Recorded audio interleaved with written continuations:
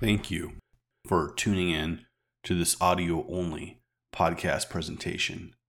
This is week 66 of the Lindahl Letter publication. A new edition arrives every Friday. This week, the machine learning or artificial intelligence related topic under consideration is, does a digital divide in machine learning exist? Let's start with a brief aside. You may have noticed the podcast audio from last week's episode was a little different.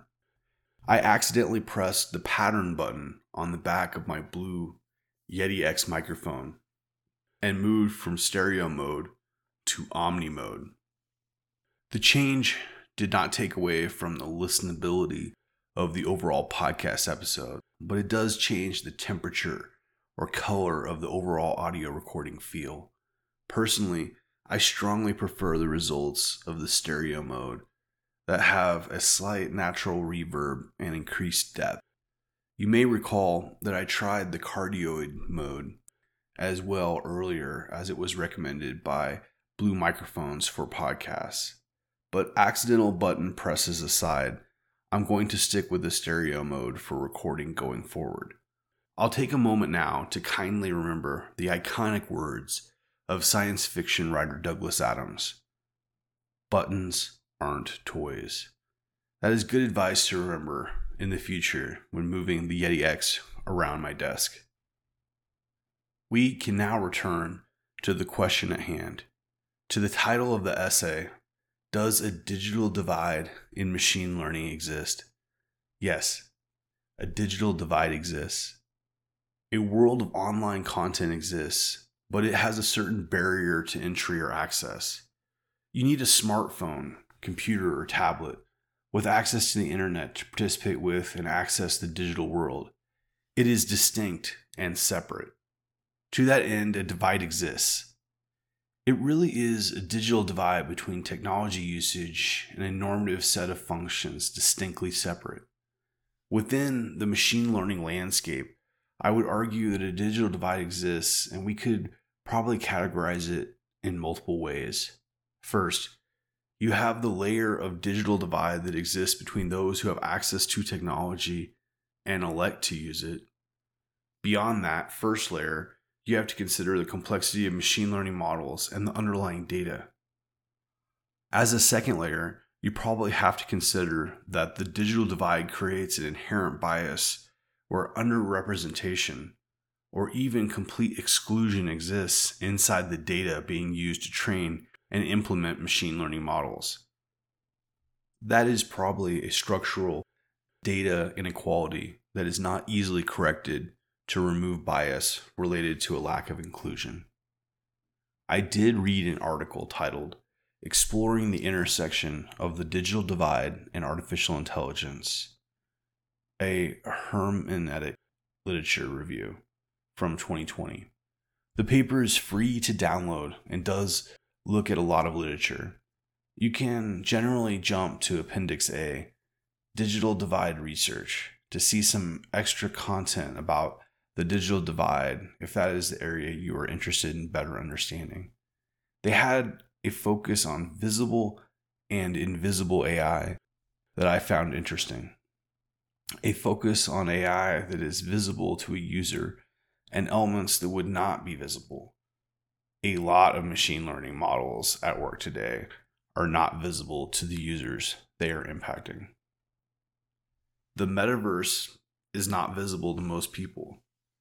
For most of us, the metaverse is an example where a very real digital divide will exist within two distinct worlds of interaction. I don't participate in the metaverse. A more pressing example than the metaverse would be access to care between those that can utilize digital access as a vector and people who are unable to use technology for scheduling.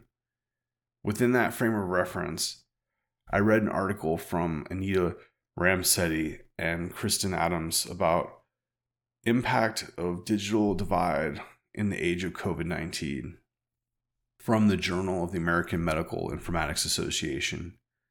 It was only 2 pages long, but it was directly looking at the topic I wanted to read about. The authors very carefully argued about how underserved communities could exist from a healthcare perspective based on a digital divide. Machine learning itself also creates problems based on efforts required to make it work. A lot of gig workers help train and work with the data necessary to make machine learning work. The article listed above from the MIT Technology Review really was focused on the content the title indicated. AI needs to face up to its invisible worker problem. Within the article, a NeurIPS talk was referenced by Seth Savage. That talk is over an hour long and will make you really think about how the largest data sets got labeled and who did that work. It really is something to consider in understanding about how foundations are built within the largest language models and who ended up doing that labeling work. Links and thoughts. 1. I listened to a New York Times podcast from Kara Swisher this week called Sway. That covered how Elon Musk might shape the future of Twitter. Casey Newton showed up, and they dug into the potential changes at Twitter now that Elon Musk is the largest single shareholder. 2. This week, you're getting a second podcast link. This one was titled, "Is Streaming Just Becoming Cable Again? Julia Alexander Thinks So," from the Decoder podcast with Niyai Patel. It was an interesting conversation with two people who have obviously spent a lot of time talking to each other. What's next for the Lindahl Letter? Week 67, my thoughts on NFTs. Week 68, publishing a model or selling the API. Week 69, a machine learning cookbook.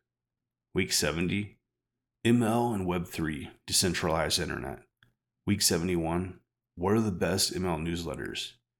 I'll try to keep the what's next list for the Lindahl Letter forward-looking, with at least 5 weeks of posts and planning and review. If you enjoyed this content, then please take a moment and share it with a friend. Thank you, and enjoy the week ahead.